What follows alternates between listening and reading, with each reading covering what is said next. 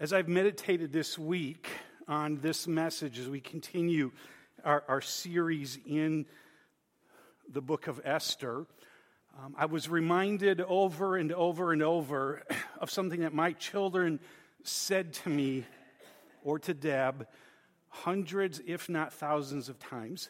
And I reflected on my own youth, and I don't remember one instance where I ever said this, but my kids said it a lot. And it was just this simple phrase: that's not fair. That's not fair. It's not fair. And it got to the point where I developed this long 5-minute rambling, not stopping, why life's not fair and you should be thankful and stop whining, you little brat. Again, I'm sure I never said that as a kid, but these two and their 3 siblings did repeatedly. Right, guys? No. As we look at the book this morning, a book of Esther, chapter 4, God could scream out, "This isn't fair.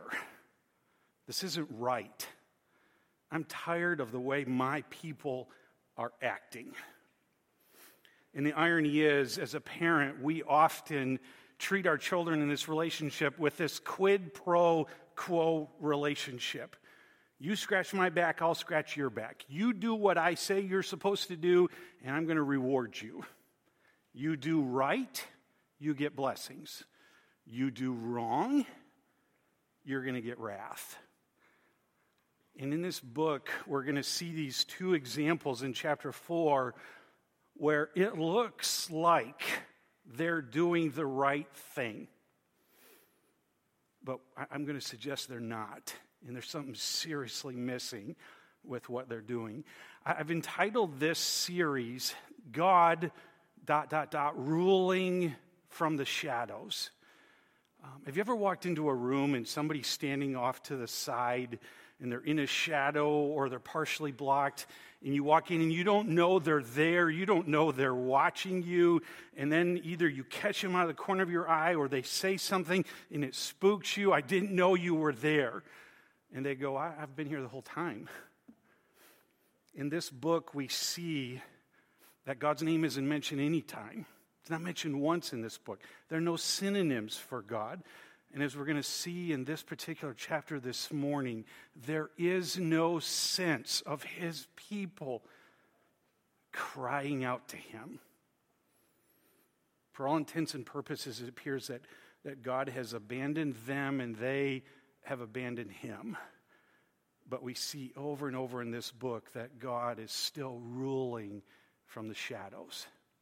So let me just say this again before we pray and then read the passage. You could be someone who gets it wrong more than you get it right. And there is great news for you in the Bible.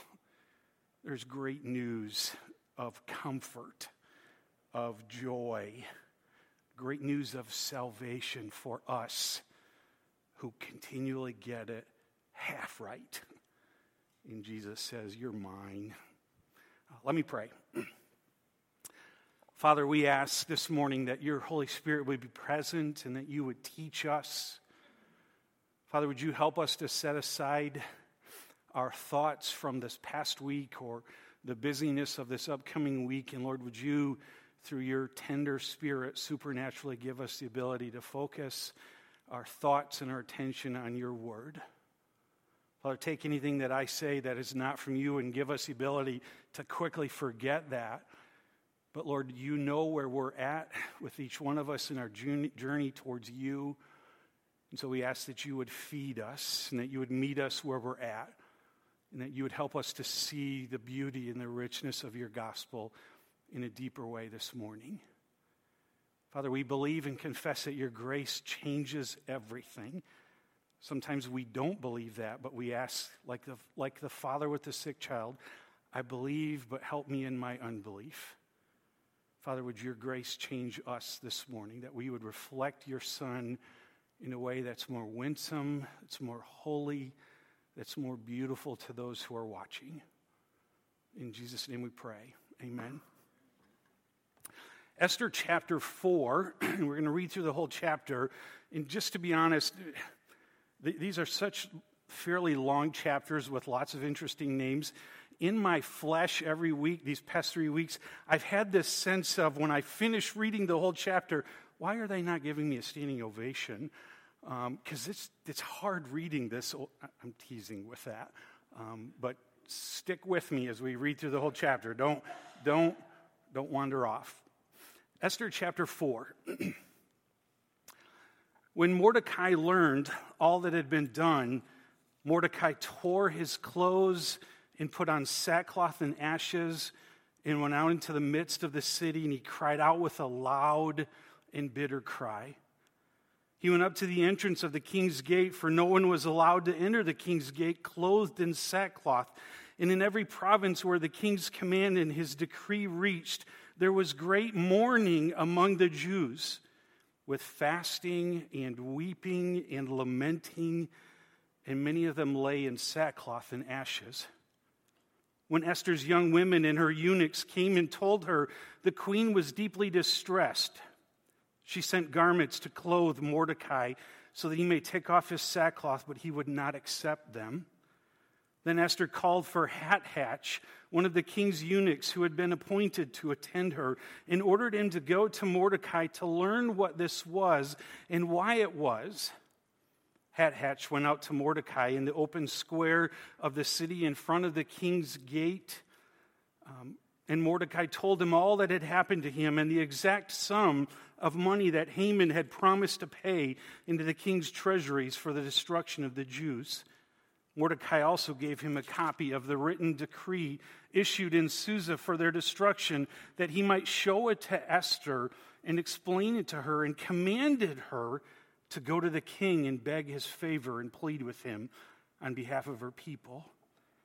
And Hathatch went and told Esther what Mordecai had said. Then Esther spoke to Hathatch and commanded him to go to Mordecai and say, all of the king's servants and the peoples of the king's provinces know that if any man or woman goes to the king inside the inner court without being called, there is but one law to be put to death, except the one to whom the king holds out the golden scepter so that he may live. But as for me, I have not been called to come into the king these past 30 days. And they told Mordecai what Esther had said. Then Mordecai told them to reply to Esther, do not think of yourself that in the king's palace you will escape any more than the other Jews. For you keep silent at this time, relief and deliverance will rise for the Jews from another place, but you and your father's house will perish. And who knows whether you have not come to the kingdom for such a time as this. Then Esther told them to reply to Mordecai, go gather all of the Jews to be found in Susa, and hold a fast on my behalf, and do not eat or drink for 3 days or 3 days night or day. I and my young women will also fast as you do. Then I will go to the king, though it is against the law, and if I perish, I perish. Mordecai then went away and did everything as Esther had ordered him. If you weren't here last week, or if you're not necessarily familiar with the book of Esther, in chapter 3, a gentleman by the name of Haman is promoted to be kind of the second man in charge, or the first man in charge after King Ahasuerus. And this man named Haman issues this decree that he wants everybody to bow down and worship him. And everybody did that except one man, and that was Mordecai. And so Haman was summoned to come in to deal with this man himself. And if you remembered, I suggested that Haman had this long inbred hatred and bitterness towards the Jews, because back towards the Exodus, it was God's people who were commanded through the king Saul to wipe out the Amalekites. And Saul refused to do that. And so these folks still continued. That nation continued to live and prosper. So Haman had it in, and had been nursing a grudge for years against the Jews. And so when it's said that Mordecai will not bow, he will not worship him because he is a Jew, Haman manipulates the king to issue a decree 11 months from now, 12 months from now, wipe out every living Jew in the world in the 127 provinces that you control. Kill, the text tells us, kill and annihilate old and young, men and women and children. And so as a result of that decree that was issued, Mordecai in this chapter 4, we see that he comes before the gate and he's in sackcloth and ashes. And the text tells us that he wept bitterly. There are three main characters in this chapter. Two we see, one we see ruling and governing and caring for in the shadows. But the first character that we see is Mordecai. And we see this snapshot of Mordecai, where in Mordecai we see a man of action and great religious effort. In Mordecai, we see a man of action and great religious effort. And I want to say just at the beginning of this point that Mordecai, what he does in Esther chapter 4, in some level describes greatly the American church today. He's a man of action. He doesn't waste time. He immediately goes at his own peril to the king's gate and cries out and weeps bitterly aloud so that anybody near or present could hear him. And he wears sackcloth and ashes and he's fasting and he's mourning. He is a man of action. If you're a movie watcher or a TV watcher, Mordecai is like the man who is the police officer who shows up. He's the first one on the scene, and there's somebody inside with a gun, and they're holding him hostage, and he receives via the help me out here, the little walkie-talkie or whatever it is, wait for backup. Don't you run in there by yourself. Don't you be a hero on your own. Wait for backup. And Mordecai is a man of great action. And instead of, like some of us, instead of running away and hiding, Mordecai goes right to the king's gates. And he lets everybody know in the city of Susa that he is mourning greatly for this decree that has been issued. I don't know about you, but I probably would have turned tail and ran. I'd have packed my things, grabbed my family, and I would have taken off. And so on some level, we see something here in Mordecai that is just absolutely beautiful. It's inspiring. It should warm our hearts. We should want to be religiously, spiritually, on some level, like Mordecai.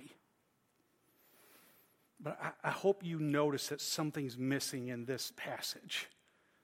Something is not being said in the passage that allows us only to describe Mordecai, at least for chapter 4, that he was a man of great action and great courage. Here's a secret. If you want to learn how to preach or teach, two things. This is what Steve Brown told us in class years ago at RTS. Pay attention to what the text says. Look at every word. Dissect every word. Look at it. Pay attention to what it said. And then equally as true, and some of you have already finished the sentence in your head, pay attention to what the text doesn't say. If you knew that, you get to come up next week and preach. You're on your way. Pay attention to what the text doesn't say. And we see in this chapter that Mordecai is a man who's weeping aloud bitterly. Have you ever heard somebody do that? I've seen it in person once or twice. You see it on television or on the movie screen all the time, where there's been an accident and somebody passes away or something, and a close family member just lets out this uncontrollable, bitter, loud heart cry. And that's what Mordecai does. And he's fasting, so it seems it seems religious and it seems spiritual, and he's going through all of the right motions, but something deeply is missing. What is that? What the text doesn't tell us is that Mordecai turns his face towards God. He confesses his sins, the sins of his people, and he prays. And he pleads on behalf of his father. We see two other, there are multiple, and I wish I could go through all of them, but there are a couple other examples that I just want to look at quickly. In the book of Jonah, Jonah chapter 3, we see this pagan people with a pagan king.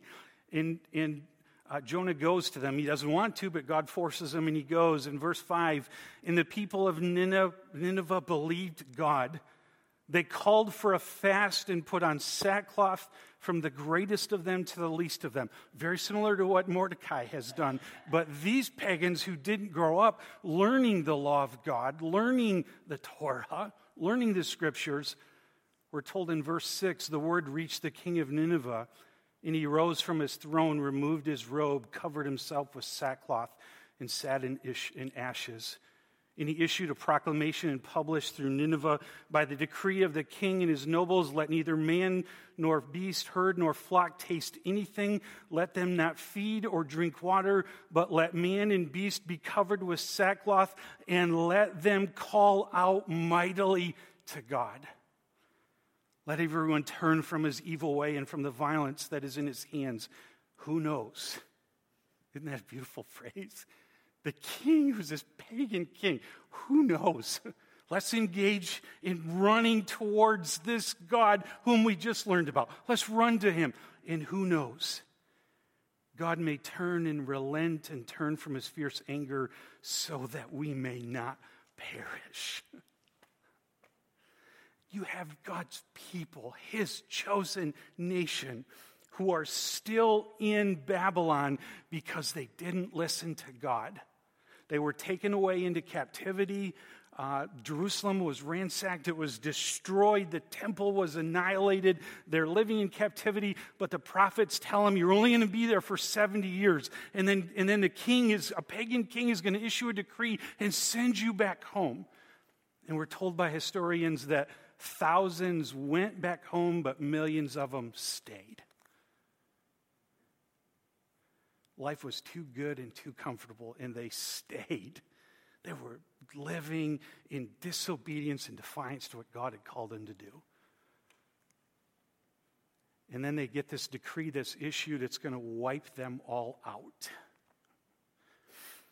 And Mordecai responds by doing everything right, except what? There's no mention in the text, and this is intentional. There's no mention in the text of him crying out, confessing his sin and the sin of his people, acknowledging we deserve that decree. But God, who knows, would you relent and save us anyways? He only got it half right. And if we were God, we'd leave him there, wouldn't we? We would leave him in the sackcloth and ashes, and we would remind him, you got most of it right. And then we as parents who say this so often, or as friends, we would say what? You got most of it right, but you didn't turn to me. You didn't confess your sin. You didn't cry out. You didn't pray. You wept aloud bitterly, but you didn't pray. And we would deserve all of that. Remember how I began this? If you're someone who more often gets it wrong than get it right, there's good news. Because if you know the end of the story in Esther, God doesn't leave them in that position. God doesn't come and chastise Mordecai. He doesn't come and say, you got it half right, so you're only getting half a blessing. Quid pro quo. I want you to think and just ruminate on that for a second. Write this down if you're a note taker. We're not going to take time to read this, but go to Daniel chapter 3. Daniel chapter 9, verses 3 through 10. Daniel 9, 3 through 10, and read that later on your own. And it's another beautiful example of what God shows us. This is how I want my people to turn to me in their distress, in their sinfulness. The book of Jonah, the book of Daniel, we see these two beautiful examples. And in Esther, it's missing. I want you to know that all week long I have been convinced in a deeper way that I am Mordecai. There was a TV show years and years ago that I believe Regis Philbin started it, and it was called Who Wants to Be a Millionaire? And they had these 3 lifelines, and one of them was called Phone a Friend. And I stand guilty before you that I am so much quicker as we see what Mordecai does here. Phone a friend. I need your help. Come bail me out. Come save me. Come help me. You have the ability to fix what I... Versus running to our true king. We see what Mordecai does. He phones a friend. And so the second snapshot that we see here, the second person in this story, we see in Esther a woman of great courage and great leadership. And I wish we could say more about Esther.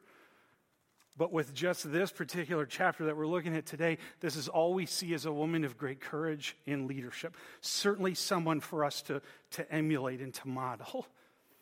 But just like there was something missing in Mordecai's story, there's something missing in Esther's story. Esther hears about this, that her adopted father/cousin that she loves dearly, because in chapter 1 and chapter 2 we see repeatedly that she was a person who was loyal and listened to her adopted father Mordecai. And she hears that he's gone a little crazy and he's wailing publicly and he's covered himself in sackcloth and ashes. And so her first response is to put together a care package and send it out to him and tell him to put on some different clothes. Stop wearing what you're wearing. Stop doing this. That's her first response, which is often our first response. I don't care what's going on inside you. Just clean it up right now. It's kind of like the parent who says, boy, I need to deal with your heart, but right now I'm going to deal with your butt. And we'll get to the heart later. And Mordecai is angered at that prospect. And so he sends back word to her, this is what's happened. Have you not heard that your people, our people, are going to be annihilated? Do something about it. And so she sends back Hathatch, one of her eunuchs, pleading with him, desiring to learn more from him, why and what. And Mordecai again sends back word, and I'm trying to speed this up a little bit. Again, he sends back word to his daughter, a command. Go before the king. Go to the king and beg his favor and plead with him on behalf of your people. He's phoning a friend. And that's not a bad thing. It's not a bad thing, but it's an insufficient thing if it's the only thing that we do. And so he's pleading with her, go before the king, and she issues word back again one more time as this reminder, you know, my father, that if I go before the king, that I am to be lawfully killed, unless he shows kindness to me and he reaches out and he extends his favor. And she then throws in this interesting part, reminding him, if I go before the king, I'm to be killed. And oh, by the way, the king hasn't summoned me into his presence for 30 days. I haven't even seen my husband, the king. Make no mistake that for 30 days, King Xerxes, King Ahasuerus, he was not sleeping alone in his bed. Remember, he had just had a few years earlier, one after another for 12 months, ushered into his bedroom for him to try out until he settled on Esther and named her the queen. And so for 30 days, Esther is off in her own quarters, living with the reality that her beloved husband, this pagan king, is with another woman. And her adoptive father is saying, I want you to go before that man and plead our case. And after several back and forths, she agrees to do it. It's these beautiful words that we read in verse 13 and 14. Do not think to yourself that in the king's palace that you will escape any more than all the other Jews. For if you keep silent at this time, relief and deliverance will rise from the Jews from another place, but you and your father's house will perish. And who knows whether you have not come to the kingdom for such a time as this. He's reminding her gently, Esther, you've been placed there for a reason. And now that reason is abundantly clear. You're going to be used to save us. And we see this unbelievable courage in leadership where she says in verse 16, I and my young women will also fast as you do. Then I will go to the king, though it is against the law. And if I perish, I perish. We have this beautiful benefit of looking back and we know the rest of the story. As Paul Harvey said, we already know. She didn't when she ushered those words. She had no clue what was going to take place. Modeling, demonstrating, emulating for us this unbelievable courage in leadership in the midst of this probably confusion and anger of this husband who's been with other women for the past month, and I haven't even seen him. But I'm going to go into his presence, and I'm going to do the right thing for my people. But again, if you pay attention to what's not written, there's something missing in the story. There's something missing in Esther's response. Again, write this down. I'm not going to read all of this, but in Nehemiah, who's in this similar situation, Nehemiah responds, as soon as I heard these words, I sat down and wept, and I mourned for days, and I continued fasting and praying before the God of heaven. And I said, O Lord God of heaven, the great and awesome God who keeps covenant and steadfast love with those who love him and keep his commandments. And he just goes on to continue to confess his sins and his people as he's communing with God. I started to earlier, I want to continue my confession. This week, God has exposed in my heart where I do all of the right things, but I so little just stop and pause and have this intentional time of, God, it's just going to be you and me and nothing else. I probably, like you, have developed the habit of, I'm just going to pray while I'm in the car driving. Or I'm going to, and we multitask. And just think for a second, when Deb multitasks me, stop it. And God says, but that's what you're doing to me. I'm absolutely convinced that to take just a few minutes of silence and just go before the presence and the throne of our God and our King and just having this one-on-one prayer dialogue conversation, we're like Esther and we're like Mordecai. I'm going to do everything else, but. Okay, remember what I said at the beginning of the sermon. If you are someone who gets it wrong more than you get it right, there's good news. If you're listening here and if you're already familiar with the story and you know that I'm Mordecai, I'm Esther, I demonstrate like Superman, put the big S on my chest. I'm here to save the day, and if I perish, I perish. And God's gently reminding us, I want more than that from you. I may choose to use you to save other people, But that's not what it's about. And so we see this third snapshot of a third character who's not mentioned in the text, but he's ruling from the shadows. And so we see Mordecai, we see Esther, but then we also see in Jesus, we see our true deliverer. We see the true Lamb of God.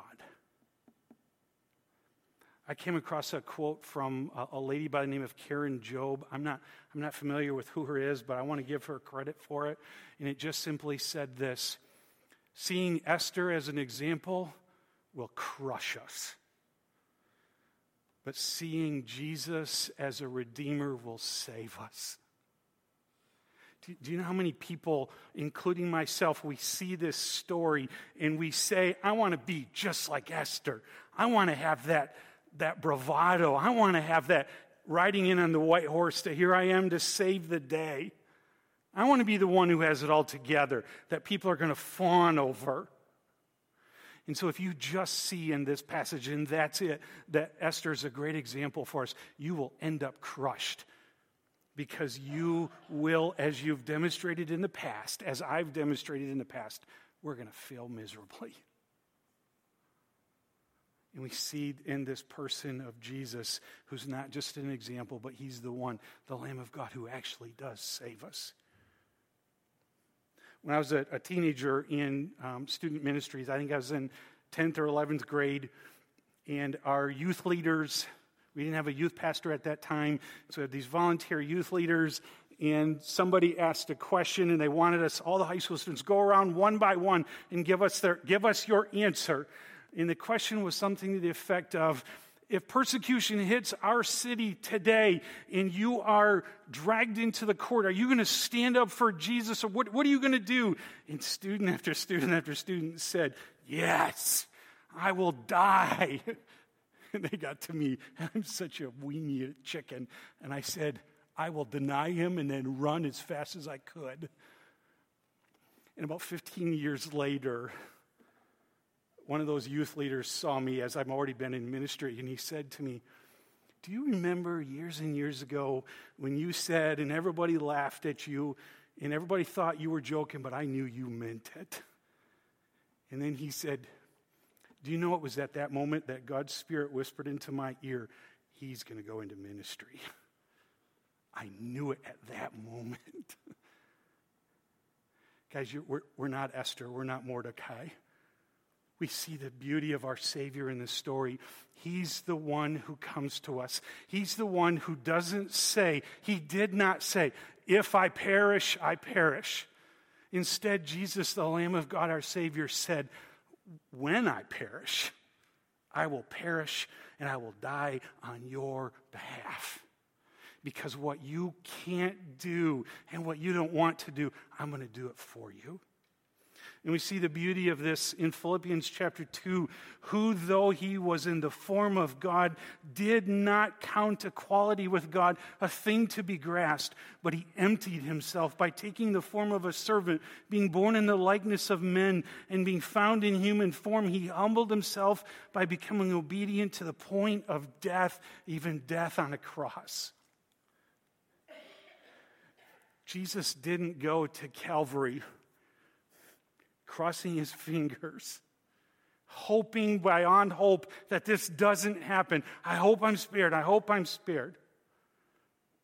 Now, he did utter the words, Jesus, or Father, take this cup from me, but not my will, your will, which we saw a picture, a glimpse of the humanness in him. But in his divinity, he went. I must do my Father's will. And so he goes on our behalf because we're not like Esther with all the bravado. We want to be. And at times we may exude a little bit of that.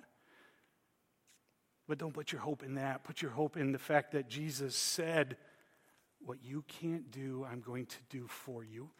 We have this beautiful model in what Jesus does for us. He's our security. He's our value. He's our worth. We can risk the palace. We can risk positions.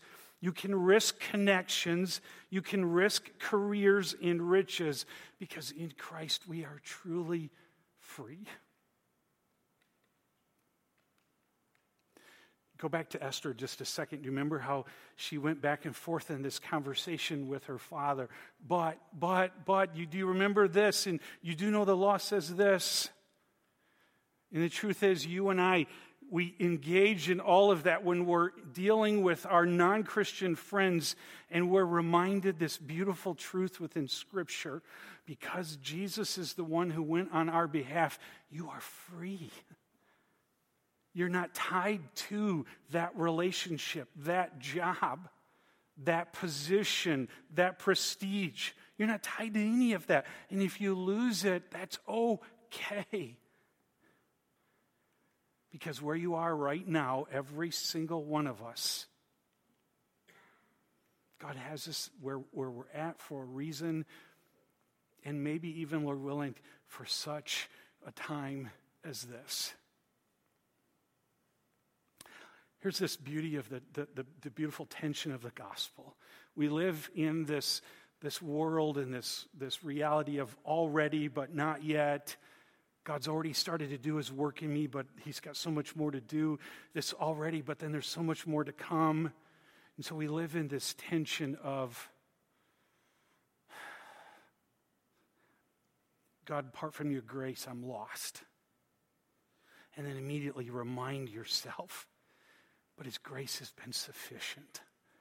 And so when I am the person who gets it wrong more than I get it right, I'm the person who goes through the religious outward actions and effort, but my heart isn't communing with the Lord.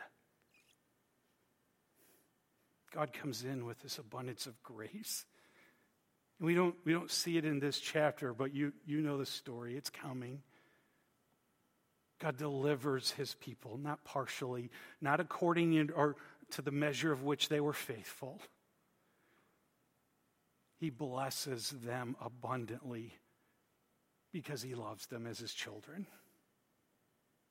And if you are in Christ, he looks at you the same way. You are his son, his daughter.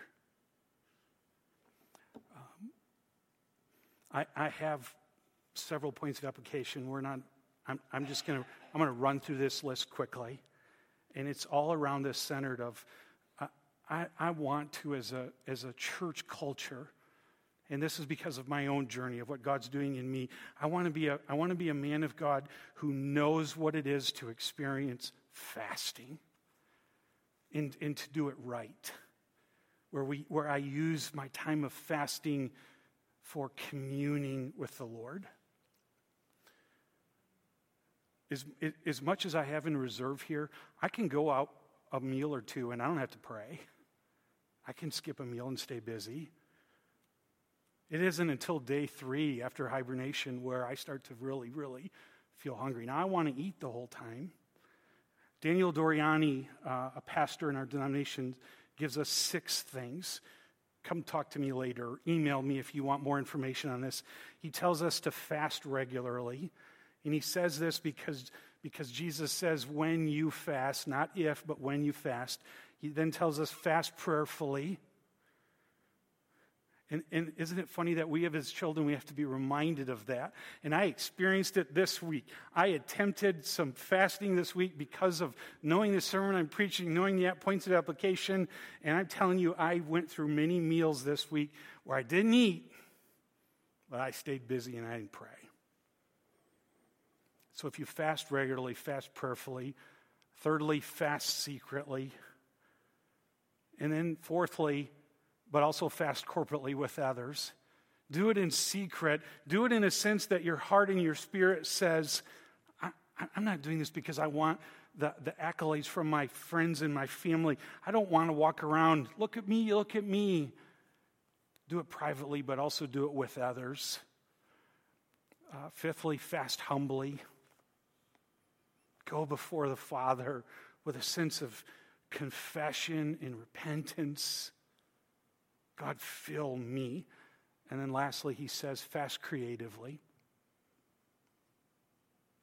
I think I've shared this before, but I have an uncle who for years when I was younger, once a year he would fast for 40 days. 40 days. And he had to get creative. He chose not to eat any food for 40 days, but he had to take lots of supplements, or every once in a while, because the doctor forced him, he would drink some protein shakes or something. If you're diabetic, whatever it is, you figure out what your heart craves and lusts for and set that aside. For some of you, it's not food. For some of you, it's shopping. For some of you, it's laziness. For some of you, you fill in the blank. Fast creatively. You figured out what you're wanting to put on the throne instead of Jesus, and saying, God, with your help, I'm going to deny myself that. And God, as I do that, would you please open my eyes and help me to see you more clearly? Let me pray. Father, help us.